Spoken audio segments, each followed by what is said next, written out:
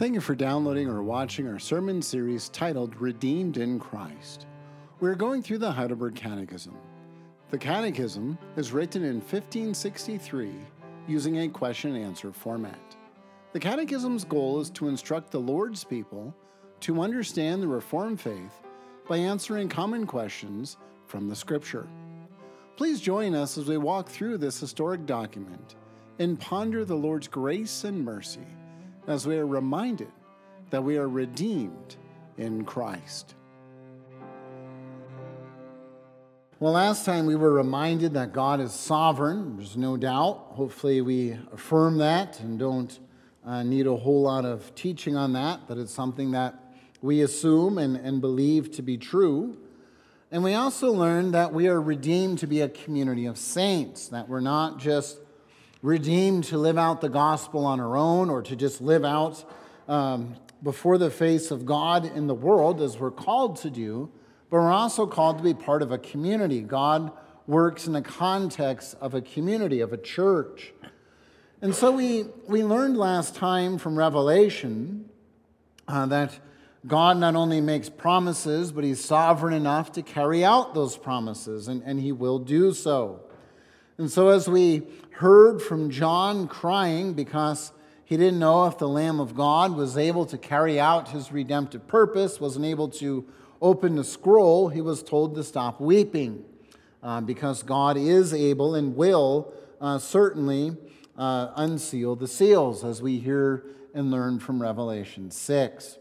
And so as we consider the nature of the Lord and how He accomplishes His redemption, how do we know that we're guaranteed to enter into heaven, right? I mean, what happens when we die? Obviously, we weren't created to die. That's not how God intended the story to end. But that's the reality of how it is now. So we know we're redeemed. How do we make that transition from this life to the age to come? Do we sleep? Do we walk into heaven in one level? And what does that mean? As Reformed speak of the intermediate state and then the full glorification. And so what do those terms mean? So as we consider this, we'll see first that we will be conscious, and secondly, that we will receive the consciousness or the fullness of glory and long for that as we are in heaven. And so let's begin with we will be conscious. The Catechism reminds us that my soul will be taken to Christ after this life. Secondly, my flesh will be reunited with my soul at the glorification or resurrection. And so there's two truths going on here in question and answer 57. We know that we will enter into heaven with our souls. We will see Christ. We will see glory. And we also know that our souls will be taken and reunited with our body at the end of the age. And so when we say this, we might say, well, what does that mean? Why are we making such a big deal of this? Well, clearly we can't say that we will receive the full bliss of heaven when we die because we have to wait for the new heavens, the new earth to come down, or the new heavens, the new earth come down from heaven, the new Jerusalem as pictured in Revelation, the fullness of the judgment, these sorts of things that transpire. And then we have the resurrection. And then in the resurrection, we receive the full glorified body. So we can't say that we receive the fullness of heaven. So as Reformed people, we speak of the intermediate state. Now this is different than purgatory. So when Roman Catholics speak of purgatory, purgatory is a place where we go to have the full purification of our souls before we can merit heaven. That's not what we're teaching. We believe that our souls receive the fullness of what is promised because of what Christ has done. So we're not in the fullness of glory, but we begin to taste glory in terms of what our souls experience, as we will see from Revelation 6. Now, some people speak of the notion of soul sleep. So when we die, our souls just basically go into a coma-like state, and then we wait for the resurrection. Again, this is trying to be sympathetic to understanding the fullness of glory. The problem with this is that we don't find in Scripture any teaching that our souls just go in a coma-like state. The Catechism cites a thief on the cross, where Christ says, "Today you will be with me in paradise." And so our Catechism is saying this is not what Scripture teaches. We don't see this in Scripture. Clearly, we move from this age to experiencing, or at least beginning to experience, the bliss of heaven, even though it's not in the full glorified state in terms of our resurrection body. And so let's go into Revelation 6 and explore what our Catechism is doing here and what it's trying to teach us. Now, in terms of Revelation 6, it's important, as I mentioned last time, Revelation 5, verse 4, John weeping loudly. In other words, this is uncontrollable. And it's important for us to understand this setting, because when he hears no one can open the scrolls and unseal the scrolls, that means God is not able to carry out his redemptive purpose. So if God can't carry out his redemptive purpose, we go home. I mean, there's really no point in being a church. There's no point in being a Christian, because God's promises fall flat. That's why John is weeping. And so I don't want to minimize the reality of that. John grasps the theological implications. If no one can open the scrolls, there is no Christianity. God has failed. And that's why he's basically rebuked, and he's commanded, stop crying, knock it off. Cut this out is a way of really bringing this into the English. Weep no more, because you have to see the full picture.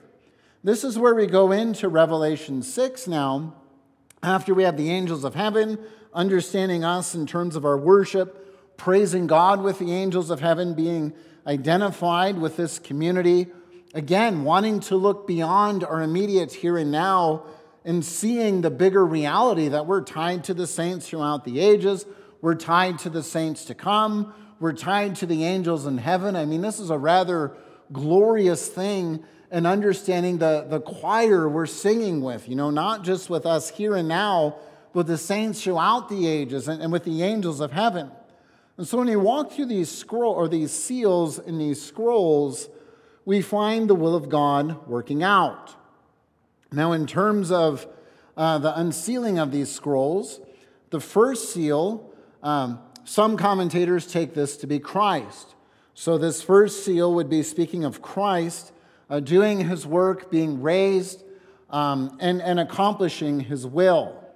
I side with the commentators with these four living creatures as being four living creatures where the Lord allows them to basically cause mischief, cause havoc, stir the pot, stir up agitation, whatever you want to call it in the church, persecution, death, however you want to call it, that's what these creatures do.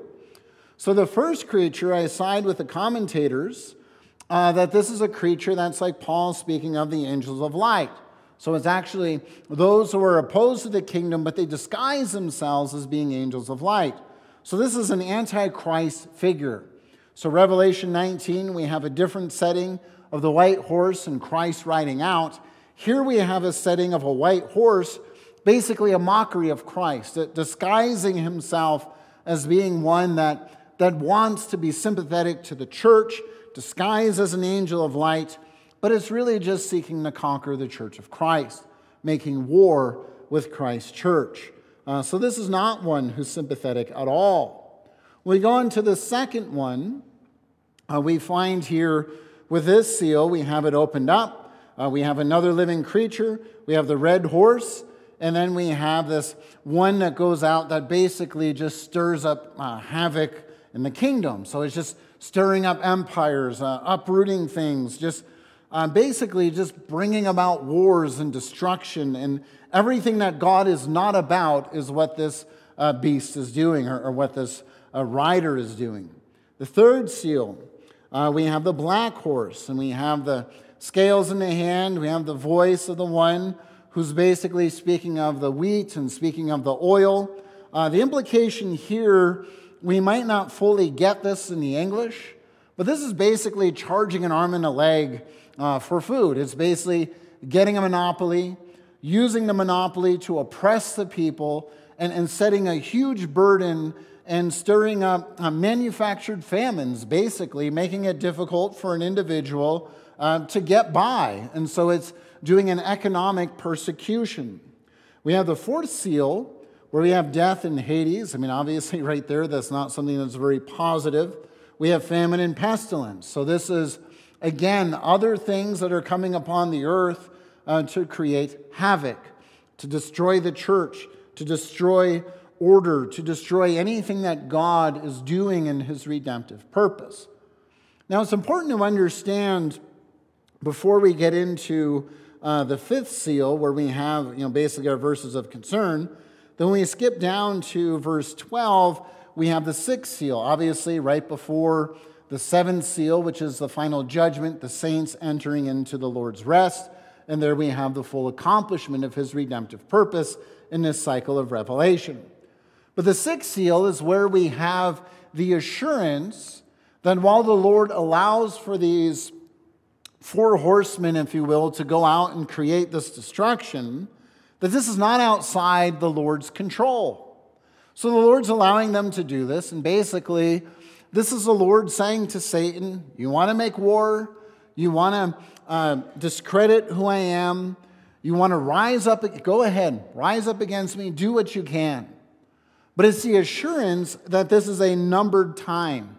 It's not just unlimited havoc that Satan can raise up. There will be judgment. The kings of this world, the great ones, will be judged. Even the slaves will be judged. There is no hiding from the face of God.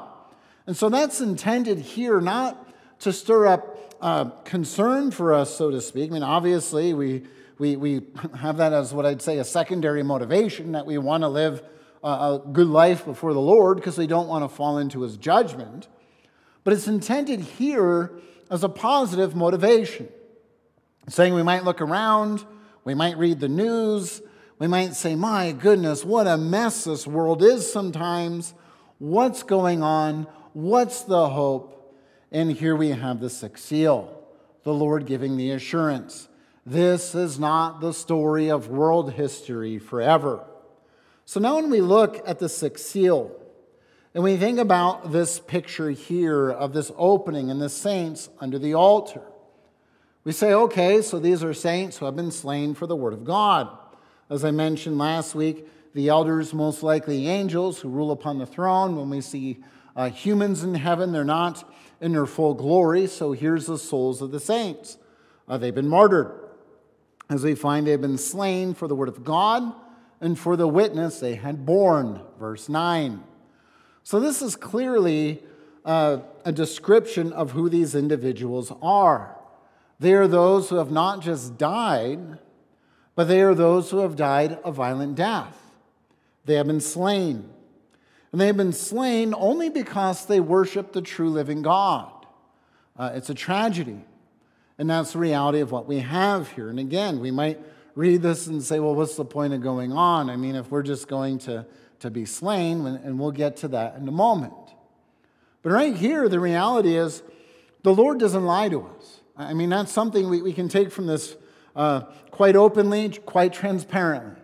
The Lord says, listen, when Christ walked this earth, talked about bearing your cross, this is what it ultimately may come to. It may come to us giving our lives for the nature of the gospel. Now, it doesn't necessarily mean we have to give our lives, or we shouldn't try to put ourselves in a place where we become so obnoxious that maybe our martyrdom might be a little bit deserved, or we may have agitated a little bit to cause that. That's not the invitation. The reminder here is just following Christ may have a consequence. When we have this picture of being slain, this is something that's also used in Revelation. Because we have a praise of God, a praise of Christ. Where we have in verse 9, notice there the chorus of angels joining together, singing praises. And they're praising God because Christ, the Lamb of God, was slain. This is a violent death. And his blood has paid for the ransom. So before we go too far in saying, wow, martyrdom, I don't know if I want to sign up for this, we've got to understand they're being slain is not redemptive in the sense that they're paying for their own sins or that they're here because of their own meritorious accomplishment. They're here because the Lamb of God has been slain and has paid the price for them. But the souls that have been slain, this is basically the spirit that's breathed into man at the creation of man. When God creates man, body and soul, pronounces him good. That the actual soul, the essence of the human, is taken to heaven. And so when you say, well, what's the assurance? What's the hope? Well, you think of Stephen facing the angry Jewish mob, and they begin to stone him and ultimately stone him to death. He looks into heaven and he sees Christ seated in glory. The assurance is that these saints, or we, will go to heaven. We will begin to taste the bliss of heaven under the shepherding care of God. And so the assurance is, as we have these kings mentioned in the opening of the sixth seal, they may not know all the saints that they have martyred. Some they may know, some they may have wanted to murder or to kill. But by and large, they probably didn't know all the saints they martyred by name. But we have the assurance that our Lord knows his saints by name. These are the souls that he has called to himself. Now these souls who have been martyred are those who we think in the tradition of Abel, we think of Hebrews 11. They're not named to us, but the reality is the Lord has guarded them and kept them. Now again, we may hear this and we may say, well then does that mean in order for us to experience the beginning bliss of heaven in our souls, we need to die this violent death and undergo being slain in order to truly be taken to the side of Christ? Well, we have two examples in Scripture that we also appeal to in our Reformed theology in terms of what we teach regarding this intermediate state. We think of the thief on the cross. Now again, I guess that's a violent death, but it's not a violent death in the sense that he's martyred. It's a violent death as the thief on the cross admits, I deserve to be here. The crimes that I did, this is a worthy consequence of it. And so he rebukes the other thief saying, hey, you know, this guy in between us, he doesn't deserve to be here. We do. We've done horrible things. We deserve the crucifixion. So his death is not martyrdom. But when he's on the cross and he turns to Christ, what does Christ say to him in Luke 22:43? Today you will be with me in paradise. Now, people who argue soul sleep will say there's a comma after today. If somebody tells you that, there is no comma in the Greek text after today. It's all intended to be taken together. And so when Christ says, today you will be with me in paradise, it's the assurance that his soul will be taken to Christ. I mean, what a great comfort.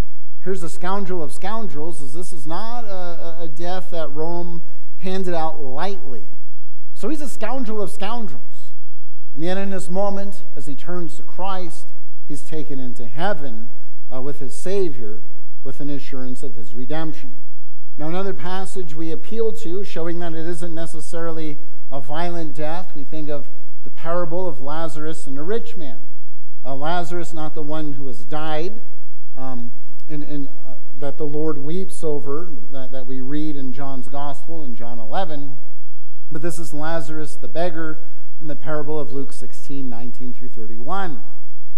There's a setting there where Christ sets up the paradigm of two extremes. You have a rich man that you would expect to be blessed because he is rich, he is wealthy. So you would think in terms of a Hebrew mindset, health and wealth gospel. He's blessed, he's got everything right, therefore God's with him, right? And then you have the beggar where he's set up in the extreme, where basically the greatest contribution he makes is making air for plants or trees. Really, in terms of human existence and our value of that individual, there's nothing about his life that we would seem worthy of redemption, worthy of attention, worthy of care. And that's the reality of how it's presented. In fact, the dogs lick his sores. He's presented as lower than the dogs, eating the crumbs from the table. And Christ intends these two extremes because you would expect the rich man to go to the side of Abraham and Lazarus to experience eternal judgment. But you find that there's a flip, where you have Lazarus in his lowly estate exalted to the side of Abraham. So there's a consciousness and glory. He understands that after his death, he's at the side of Abraham, implying that he's beginning to experience the bliss of heaven, while the rich man experiences the bliss of hell. Now, the point of those examples is getting back to Revelation 6 here. That while Revelation 6 has a violent death, we have other examples in Scripture where it's not necessarily violent death that guarantees our beginning to taste the blessings of heaven. That when we die, as we are in Christ, we begin to taste in our souls the very bliss of God's redemptive purpose. Just not in the fullness, because we are not there in our resurrected bodies. Now, in terms of people claiming, well, okay, so we can go to heaven, but how conscious are we of the progression of time? In other words, if we're in heaven, are we going to be conscious that there's a future state, that there's something beyond this age? This is where we turn again and we understand what the Catechism is teaching us, and as we look at this. The Catechism wants us to understand that we are conscious of our identity. We are those who will begin to taste the bliss, and as we begin to taste this bliss, we will be conscious that we will have the fullness of our resurrection body. So you say, okay, well, we understand that's what question answers 57 and 58 are teaching us. How does Revelation teach us this? How does the Word of God really lay this out for us? Well, notice that we are invited to hear the souls in heaven.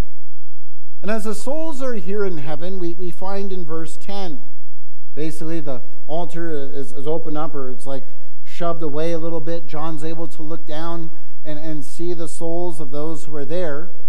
And they cry out, "O sovereign Lord, holy and true, how long before you will judge and avenge our blood on those who dwell on the earth?" And so here we have clearly a consciousness that as they're in heaven, they're not in the fullness of heaven. But yet they're in the presence of God, and they're able in their souls to call out to God. And we find that the Lord doesn't dismiss them. The Lord gives them this white robe, which again, the Lord clothing them. We think of Adam and Eve, exiting Eden, how the Lord kills an animal, clothes them, certainly with clothing that prepares them to live in a wilderness, thorn, thistle existence, but also clothing that symbolizes the covering of Christ. And that's what's going on here. That this clothing is pointing them to the reality, you will have the fullness of glory, you will have the full righteousness of Christ, you will have everything that's laid out and promised to you, you will have this. But the point of that is that they have to wait, because they're told to rest and wait a little longer, not to go to sleep, but to wait a little longer. In other words, they're to find their rest, and rest again in Scripture can mean sleep, or it can mean resting consciously in the Lord. That's what they're to do. Continually wait upon the Lord in the Lord's timing. Clearly they weren't waking up from a nap. Clearly they weren't in a coma-like state. They're conscious of the progression that's going on. And so what are they ultimately asking in terms of what they desire? Well, they desire to have their blood avenged. So here, they're understanding that they weren't necessarily deserving of a violent death. They were following the Lord. They professed the Lord, much like we have the record in Hebrews 11, where clearly the Lord knows those who have died and has given their lives, and he knows his people. And so God knows them. As John gets this tour of heaven, he may recognize some of these individuals, may know some of them, may not. We're not told. The intention is to go beyond this immediate context to know that those who were martyred, we can think of Abel being there, the first martyr, all the way up to the last martyr prior to the coming of Christ, whoever that individual is. We don't know, but God does. And so that's the reality of what's going on here. The kings will be dealt with. And so when we consider this calling out to God, it's important to note they have not lost hope. They're not in heaven saying, okay, our souls are here, but are you going to finish what you have started? In other words, are they weeping like John, like we find in Revelation 5, verse 4? No, because they identify who God is. He is sovereign Lord. In other words, you are King of Kings, you are Lord of Lords. That's what they're identifying him as. He's holy and true. So God's set apart, distinct, and the essence of who God is truth. So like we heard this morning, when God makes an assertion, he doesn't need to make an oath. He doesn't need to make a covenant, but God goes up and beyond what he's required to do to give us that assurance. And so here they're affirming, you are true, you are righteous, you do everything that is ultimately right. Now the thing that they're having trouble with is they say, how long before you avenge our blood? Now as we hear that, we might say, well, what's going on? If you know, say, some of the interrogation tactics that were used in Russia and different places, there are some pretty depraved things that human beings have done to other human beings. Some of the records that have come out when people have interviewed these individuals, they said the worst thing was in the midst of interrogation and an individual is trying to crack you, was wondering if this official would ever be held accountable on one level or another. And then to realize that once you crack, you're just going to be executed anyway, and life's just going to go on as if you didn't exist. And that was a hard thing for them to understand and to come to grips with. And that was something that attributed to their being broken mentally. And so this is a reminder that as Christians, we can't think this way. Because even these souls in heaven have a consciousness that the sixth seal will be opened. And so they're saying to the Lord, I understand that you will deal with this injustice. You will deal with it. But, oh Lord, we want you to deal with this. We want you to bring about the consequence of the actions of what has transpired. Now, when we hear this declaration of avenge our blood, some people take and say, aha, see these saints, they're not that great. Here they are. They just make it about themselves. But what have they said? They're basing this on the promise of God and who God is. So if we follow Christ, and Christ gives us the assurance that as we follow him, we're going to be vindicated, right? Now, it's not because of our righteousness, not because of our goodness, not because of things we've done, but because of who Christ is. And as we walk by faith, as we take hold of Christ, we struggle through this age, we know that at the end, Christ will be faithful to his promise. And so they're not asking for revenge. They're not asking for the same thing to be poured out. But what they're asking for is for the Lord to be consistent with who he is. He is holy. He is true. So, O Lord, if individuals are doing this to other individuals created in your image, how can you go on with this? How can this continue to be? How long is this going to exist? It's a lot like what you have with Psalm 82 when the Lord calls the kings of the earth and calls them to account, says, how long will you rule unjustly? And they're called as part of the council, right? So the council of angels, Isaiah 6, and you have in Psalm 82, the council here on this earth. And it's the Lord calling them to account. And so the souls of the saints are conscious that the sixth seal has to be opened. And they want the sixth seal to be opened, not just because they want these people who have killed them to be put down, but they want to be brought to glory. They want everything to be made right. They want the Lord to fulfill who he is as being holy and true. Being holy and true means that untruth needs to be put to death. It needs to be destroyed and put down. And so they're saying essentially, Lord, how long until the sixth seal is open? How long until the seventh seal is opened? Lord, we want this.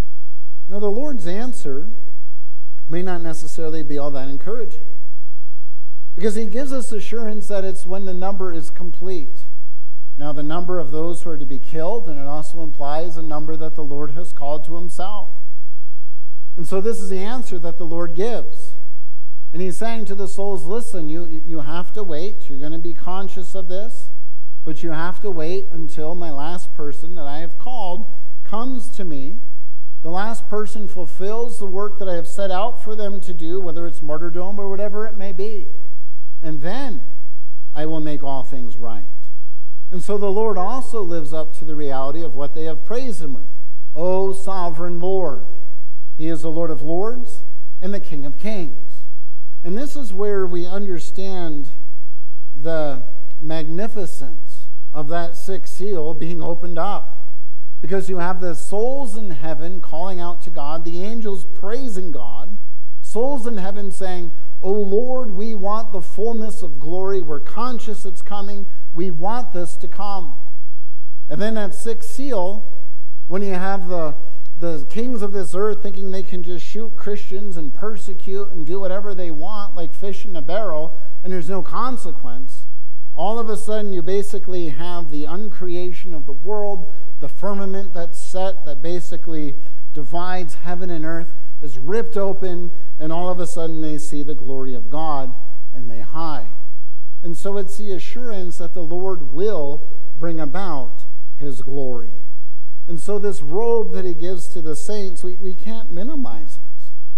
He's saying to them, you will receive the fullness of this clothing.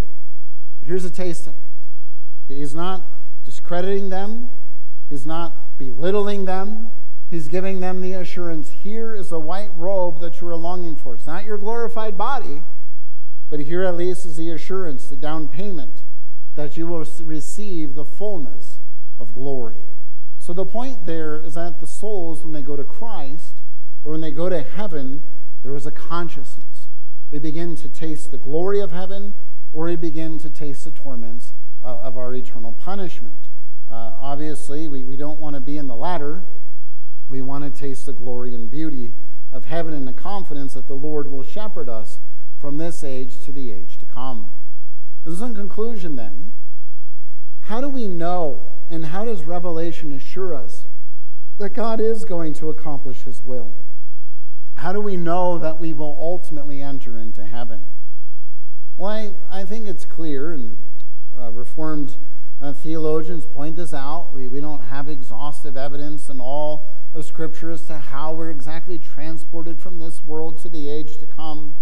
Because the reality is, if all that stuff was laid out, we probably wouldn't read anything else. That's where we'd be fixated and focused.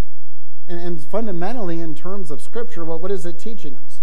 It's teaching us the certainty of God, teaching us who he is as sovereign, teaching us about the redemptive purposes of Christ, exhorting us to live out our lives out of gratitude as living sacrifices unto him as his redeemed. And we have the assurance that as we walk with the eyes of faith, then we're not going to be disappointed.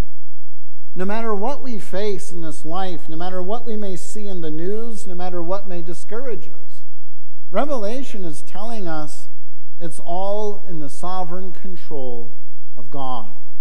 In our minds, we may think the world's gone crazy, it's gone awry, it's out of his control. The Lord's saying, no, it's all within my sovereign control. Satan will rebel, Satan will undermine, he will send out his satanic army trying to counteract the Lord's army. But the Lord's saying the sixth seal will be opened. I will bring about the fullness of redemption. And you can be assured that if you die before the second coming of Christ, that the Lord will take your soul unto himself, and you will begin to taste the bliss of heaven. And so the assurance that Revelation is giving us then is that Christ really is sovereign. God really is sovereign. He really will carry out his redemptive purpose. And we can live in the confidence that our Lord will shepherd us and lead us and not even abandon us in our time of death. He is that gracious and glorious of a Redeemer. Amen. Thank you for watching or listening to our podcast. Belgrade URC is a Reformed Bible-believing church that seeks to cultivate community around our Savior. If you desire to learn more about Christianity, please join us for worship each Sunday at 10 in the morning or 6 in the evening. You can do this in person or on our live stream. You can also utilize our archive sermon series on our website, urcbelgrade.com, or subscribe to our current sermon series through most common podcatchers. Until we meet again, may the Lord's blessing and peace be upon you.